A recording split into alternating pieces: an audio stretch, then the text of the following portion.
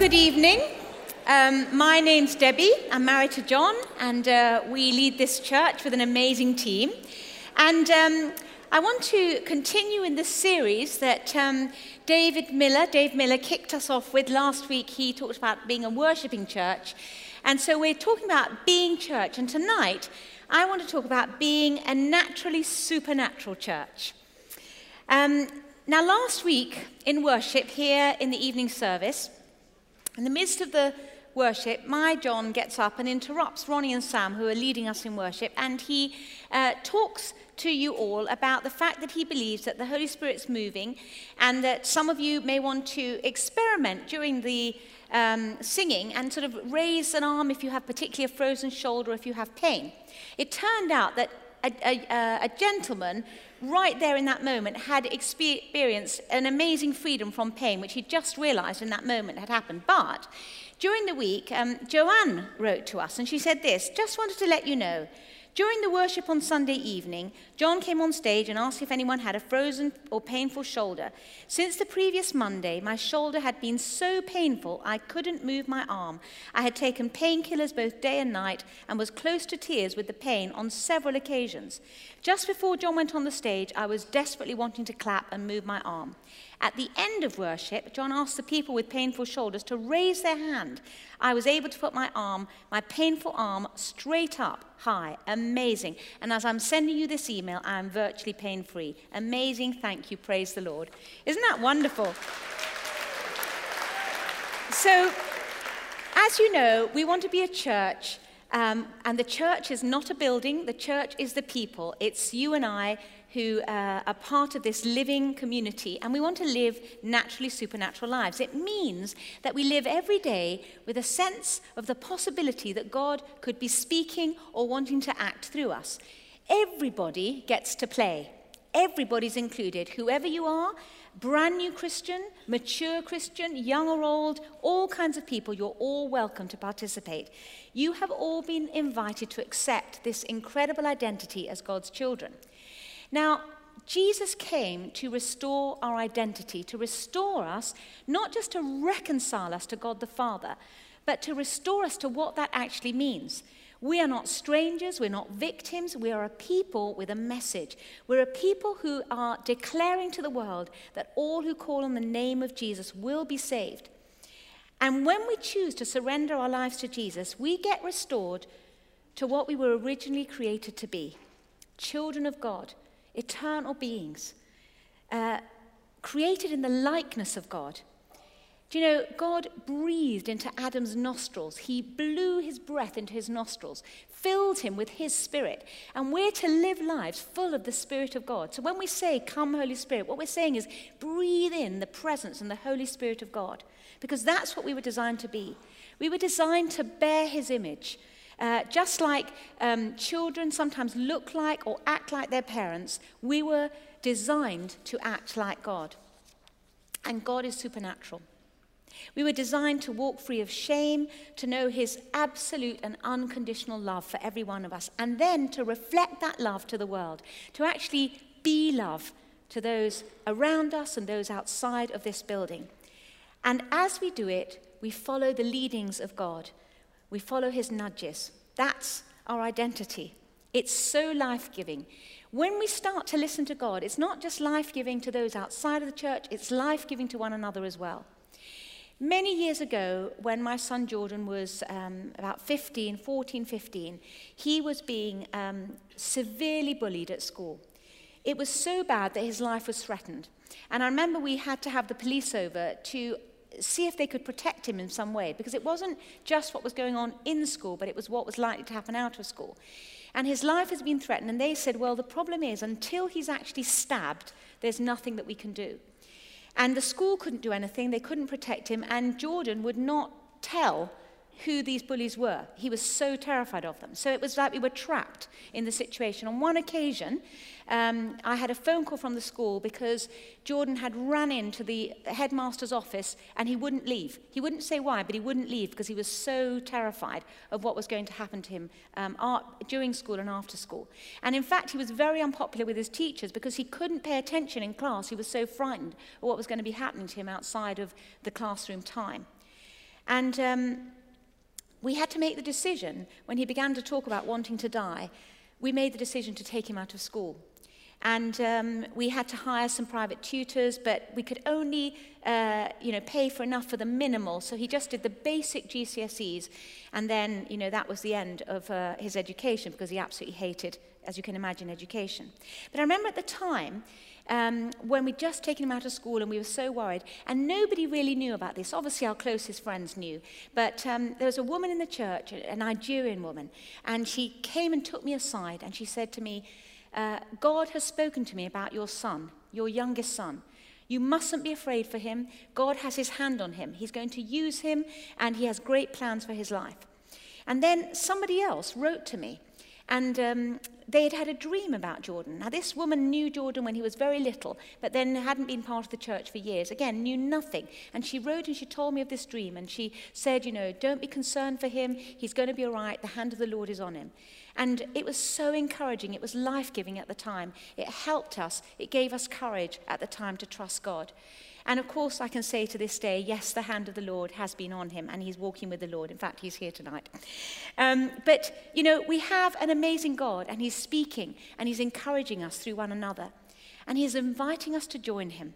It's about following those little nudges, those little senses that we have, and we sometimes don't know if it is God or it isn't, but he's inviting us to take courage and obey him.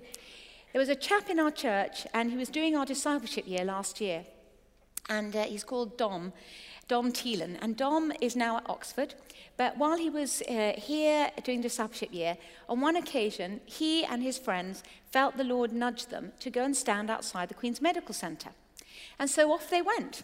And as they were standing there, they came across a guy in a wheelchair called Charlie. And so they didn't know him, but they asked his name, and they started to talk to him, and they ended up praying with him, and he opened his heart to Jesus, and he had this experience of the Holy Spirit. He was so excited about this experience that he'd had that he asked Dom to call his mother. So he gave Dom his mobile phone. He said, call my mum. She's not well, and she could really do with what, I've experienced. And so as Dom's calling Charlie's mother, another couple of men come along up who seem to know Charlie, and they're asking what's going on. And Charlie says to them, you've got to get these guys to pray for you. It's amazing. And so the other friends that were with Dom started to pray for those guys. And while Dom was on the phone, another lady comes along, and she wants to know what's going on. She knows Charlie, and Charlie says, you've got to get Dom to pray for you. It's amazing. You're going to have an amazing experience. And sure enough, Dom was able to lead her to Jesus, and she had an amazing experience of the Holy Spirit.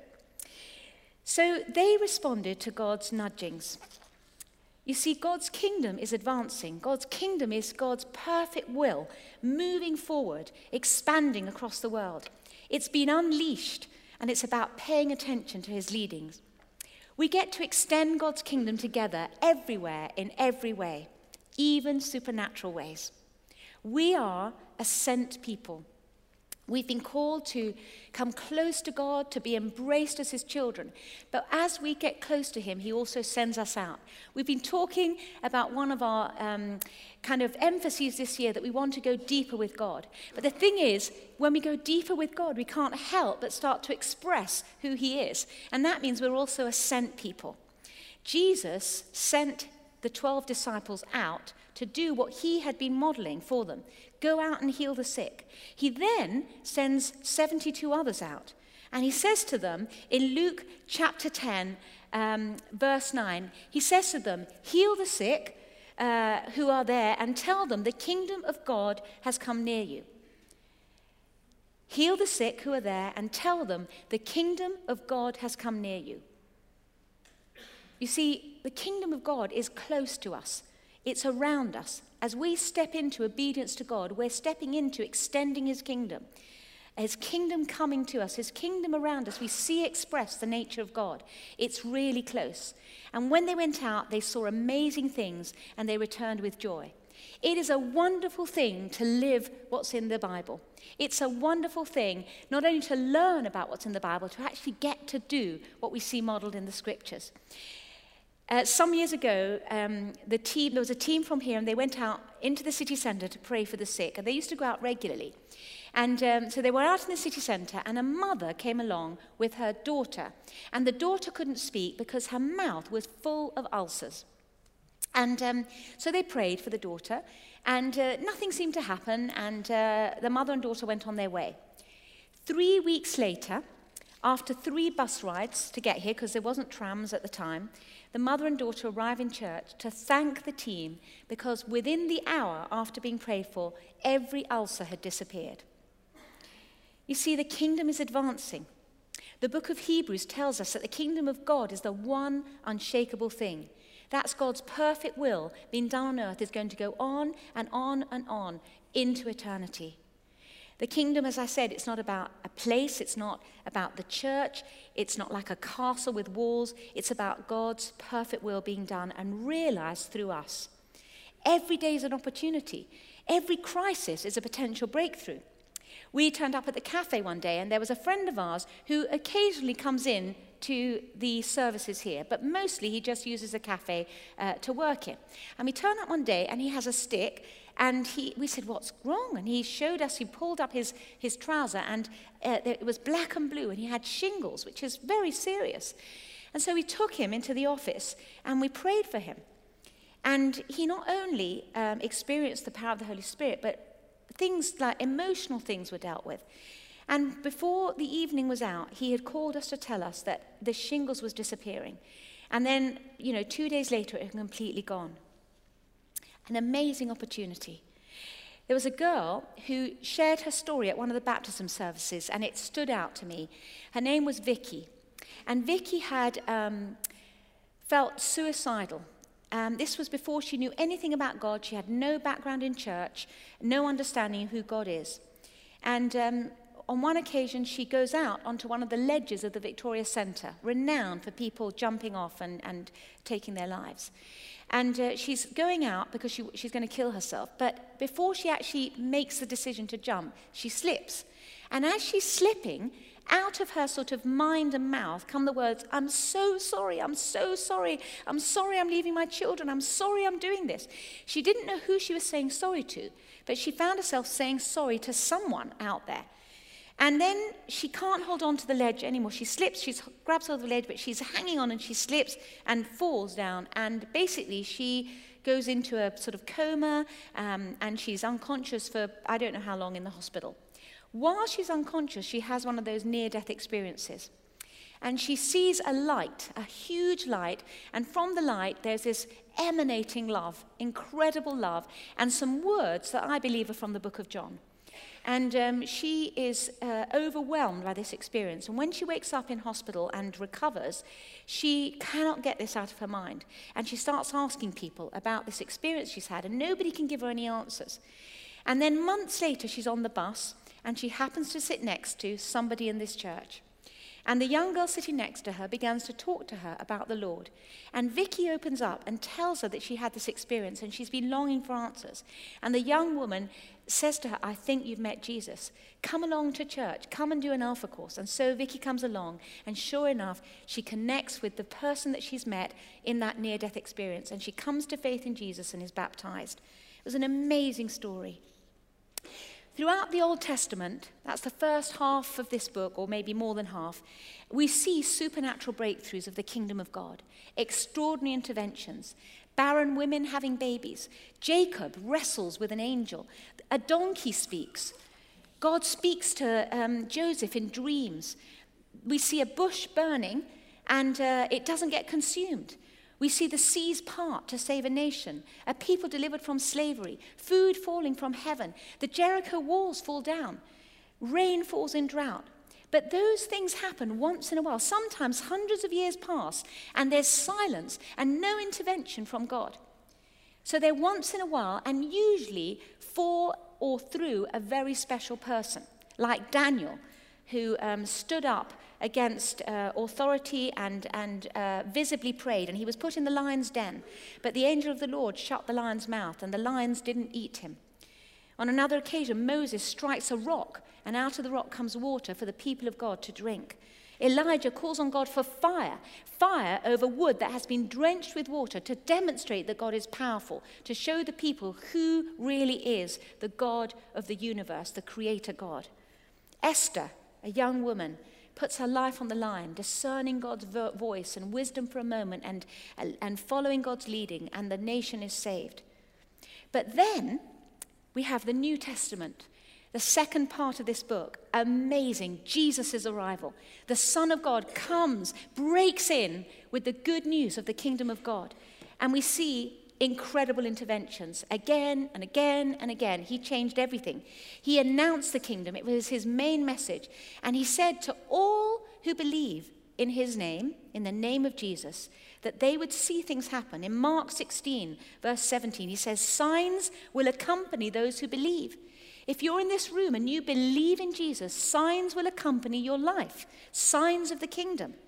And he's talking about all who believe. Everybody's included. In verse 19, he said, they will place their hands on sick people and they will get well. We must expect it. People will get well when we lay hands on them. When Jesus came, his message was mind-blowing. Surrounding his message was not one miracle, but another and another and another. And he showed power over sickness. He raised the dead. He had prophetic words that were, revelations of the now and the future. He stills the storms. He multiplies bread and fish, feeds thousands. On 2 occasions, thousands are fed. Captives are set free. Signs and wonders causing people to glorify God, to be amazed at what God is doing. He himself defeated death. He was raised. He's ascended. He sits at the right hand of the Father, calling out for us, but also ruling over the kingdom that will have no end. He ushered it in. It was his main message. But it's very interesting because before he began to minister, he had been sent by the Holy Spirit after he was baptized into the desert. It was a grueling time, 30 days with no food. And I don't think any water either, was it? No food. For what? 40 days. 40 days, sorry. 40 days. Thank you, my husband corrected me. I'm getting carried away. 40 days. 40 days, that's extraordinary. Yeah, no food and water. And he's tempted by the devil, and he comes back. But where it says he goes is to Galilee. Now, to Capernaum. Capernaum was known as the Galilee of the Gentiles. It was the place that the Jewish people, the people of God, who believed that they were the special people, they didn't want to live there. It was considered dirty. And yet, Jesus moves out there to Capernaum. The book of Isaiah talks about Capernaum, and Matthew quotes it in Matthew 15, verse 16. He says, Galilee of the Gentiles, the people in darkness have seen a great light. The people in darkness have seen a great light. You see, Jesus came as the light of the world.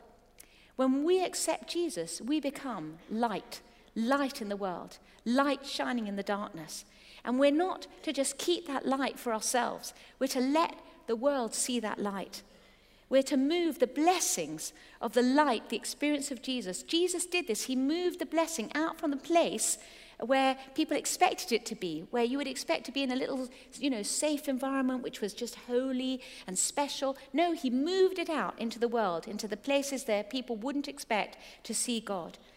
And he revealed the kingdom to outsiders like the Samaritan woman, the outcasts, the demoniacs, the leper, even the enemy of the people of God, the Romans, who were, the Jewish people at the time were under siege by the Romans. And he reveals God and he ministers to a Roman centurion. He was reinforcing everywhere the nature of God, his values, and the fact that God loves all people. My father, David Pitchers, used to say this: the meeting place is the learning place for the marketplace. This place here is where we learn. We learn to take risks. We can experiment on each other. We can fail here. Although I have to say, we can fail out there as well, very, very much so. But we learn together here so that we can go out into what is called the marketplace. It's not just for here in this room. When Mark Marks was here, there was a guy called Thomas who wrote to us after Mark was here. And Mark had talked about, had different words of knowledge, and he encouraged us to pray for each other. And so the girl sitting next to Thomas prayed for him. He prayed for the girl. But Thomas at the time had 5% hearing in one of his ears. And so at night, he would sleep on the deaf ear, the 5% hearing ear, so that he would wake up to his alarm with his hearing ear, his 100% hearing ear. And but he realized when he woke up the next morning that he'd been sleeping on his good ear and that he'd woken up to his alarm. And as the day progressed, he realized he was hearing more and more. And he reckons that he was healed. Up to 80% of his hearing in that ear was completely restored. Do you know, that was happening here and people were getting excited. But what is exciting to me is that people are now taking it outside. We've begun to hear stories of some of you and what you're doing. And this week, a group of you, led by Dave Miller, Andy Hatherley, a team of folks from here, you went into Costa Coffee in Beeston after hours. About 80 unchurched people, maybe a few more, came and were blessed with the free coffee. They got to hear testimonies, they got to experience the worship, and some of them experienced the Holy Spirit as folks prayed for them. There was a guy who had painful knees, and he reckons that the pain was significantly reduced. It sounds like up to possibly 4 people were led to Jesus that evening. How amazing. I love that, taking it outside of these walls. Do you know, Jesus didn't come to be the special one. He didn't come to be remembered as the miracle maker. He came as the firstborn. Romans 8:28, Paul says to the church, he was the firstborn of many brothers and sisters. He came to show us what we could live like, what we could be like. You know, we're not saved to be goody two-shoes. I mean, that's just too much effort and too boring. I mean, that's not our ultimate purpose. Of course we want to glorify God by being as good as we can be and, magnify God in our kindness and love and forgiveness of one another and our truth-telling and our integrity. You know, that is absolutely amazing. But if that's all it's about, being good, I can't do it. I just can't. I need to be motivated by something else.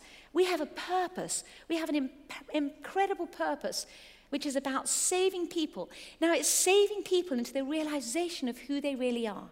You see, we were robbed of our identity at the beginning. When Adam and Eve chose for themselves to disobey God, they gave away what was rightfully theirs. And the enemy has taken hold of what is rightfully ours. Satan has been lying to us. He threatens us. He pretends he has this great power, but that power is our power. Power to be used for good, to be used for blessing. In Matthew chapter 9, it says this, Jesus says, "The harvest is plentiful, the workers are few. Ask the Lord of the harvest to send out the workers into his harvest field." Bringing in the harvest involves all of us doing a whole lot of different things, everywhere, in every way, being led by the Holy Spirit. Some of you, with a special prompting, you might just be generous to someone. Another of you, again, feeling a nudge, you might share a dream that you had about somebody or a word of encouragement to them. Some of you may just do an act of kindness, decorate someone's home, pick up their luggage for them. Just be a blessing with a smile on your face. Sometimes it's a supernatural interaction. It's stretching out and praying for someone to be healed, responding to a word of knowledge, sharing with somebody that you have a sense that maybe they have this condition. So many different ways. In Matthew 28, Jesus commissions the disciples, and he says to them about those who are going to believe, about those that they're going to save. He says, "Teach them to obey everything that I've commanded you." When John Wimber, who was the founder of the Vineyard Movement, when he first became a Christian, he started to read the Bible, and he loved what he read. I mean, I remember he was so unchurched that somebody said, you know, there's a book that tells you, there's a book, he said? God's got a book out? And he went around trying to find this book and finally finds one. Anyway, he was reading the Bible, and when he goes to church, he goes up to the pastor and he said, "When do we get to do the stuff that's in there?" And the pastor said, "Well, what do you mean by the stuff?" And he says, "Well, do you know, the disciples and the people of God, they did these miracles and all these amazing things. When do we get to do it?" And the pastor said, "Well, those are things for then, it's not for now." And it was so disappointing to him. And for years, he kind of had to shut that part of what he had been so inspired about. He had to sort of put it away until one day when the Lord just sort of released him to be a church leader himself, and he was able to talk about these things. So we call it doing the stuff, this stuff of the kingdom, this stuff of the Holy Spirit. We use that little phrase in the Vineyard, doing the stuff. Now, we were so encouraged when Mark Marks was here, and he told us an amazing story. I want to remind you of it, and I think he only told it in the evening. But he told a story of a mother and grandmother who brought the mother's son, to healing on the streets in Coleraine. they'd heard about people ministering on the streets, and they brought their son, and the son was in a wheelchair, and he was incredibly fragile. He'd lost a lot of weight, and I've read the story now from a newspaper article. And basically, Mark was telling us that the boy had tumours the size of golf balls. It was cancerous tumours. One of them was the size of grapefruit. The mother told Mark, but hadn't told the boy, that he had weeks to live, and he was incredibly weak. They actually weren't sure whether to bring him at all because he was so weak. And they bring him to the team, and the team pray for this boy. And the boy gets up out of the wheelchair, strength comes to him, and he starts dancing. He never again got back in the wheelchair. He only got in to do a wheelie. And it was remarkable because months later, he was pronounced by the hospital as cancer-free. And here's the picture in the newspaper. It says, cured by prayer, Joshua got out of the wheelchair and danced after a visit to Healing Ministries, say the parents. And there he is looking the picture of health. Just amazing. What an amazing story. Wouldn't it be amazing if we had stories told like that of us, where people were kind of banging on the door, wanting to tell the stories that the Lord is doing amongst churches here in Nottingham? We are invited to be part of this blessing. Now, I have to warn you, warning, it's risky. It can be confusing, just like in the early church. On the one hand, the early church, the disciples of Jesus, when the Holy Spirit came on them, they were a force to be reckoned with. Amazing things happened. But on the other hand, they suffered terrible persecution. On the one hand, some of them were delivered from prison. Angels came and opened the doors for them. On the other, some were put to death. Some of them lost loved ones to sickness. You could see evidence of them having to take some kind of medicine. Paul talks about having a thorn in the flesh. And it's the same for us. There's a confusing side to stepping out in faith. We see amazing things, but we don't see it all. And we live in a tension. It's called eschatological tension. It's painful when you have had loved ones who, I've seen here, we've had people dearly loved, full of faith, who have died of cancer in this church. There were people, if ever there was people full of faith to be healed, it was them. And yet they still died. They weren't healed. Sometimes we think we've heard God. We've heard an instruction. And we were wrong. We were wrong. We were doing our best to follow God's leading, and we were wrong. But God is looking for hearts of obedience. We need to leave the failure with him at his door. We have to bear the tension. It's disappointing. We have unfulfilled expectations. We can be very frustrated. There was a guy, I remember, we were greatly blessed, but the story started with a young man who was very frustrated because he'd had a vivid dream. The dream had details, it had a name, it had a city, and it was so vivid, but he tried to share it in the place that he was at the time, and nobody could, it wasn't relevant to anybody. And so he had to just put it away, and he was kind of disappointed, and he turned up at what was at the time the vineyard in Cheltenham. And they happened to be talking in their small group about dreams. God gives dreams and how we might interpret those dreams. And he said, I don't believe in this stuff. It's rubbish. I had a dream once, really vivid. I felt it was from God. It came to nothing. So they said, tell us about the dream. And so he told them about the dream. And they said, well, that's amazing because we know that person. Now, a couple of weeks later, so months had gone by from when he had the dream, but the timing was incredible. Because several weeks later, we were in Winchester and we sat next to this pastor and his wife. And we sat next to them and said, we've got a message for you. Well, at the time, we were asking God whether we should extend this building. So it was about up to here, and this was all car park. And the church was growing, and we knew we had to do something. And we were really asking God as to whether we should grow. And quite honestly, we hadn't ever been, other than in America, in the UK, we hadn't been in a church this sort of size. And, there was quite a lot of kind of uncertainty and questions amongst even our staff team. And so whilst we were praying about this, we actually felt kind of quite alone. If we make this decision to do this, we really need to hear from God because, this could be really bad if this isn't from the Lord. So John had laid out on his table plans, pictures of this building, and he was drawing the extension himself. And we set off on this journey to Winchester, and actually our conversation on the way down there was, oh, God, you've got to speak to us. We sit down at the table, and so this couple, they say, we've got a message for you. This chap in our church had a dream for a John Wright from Nottingham.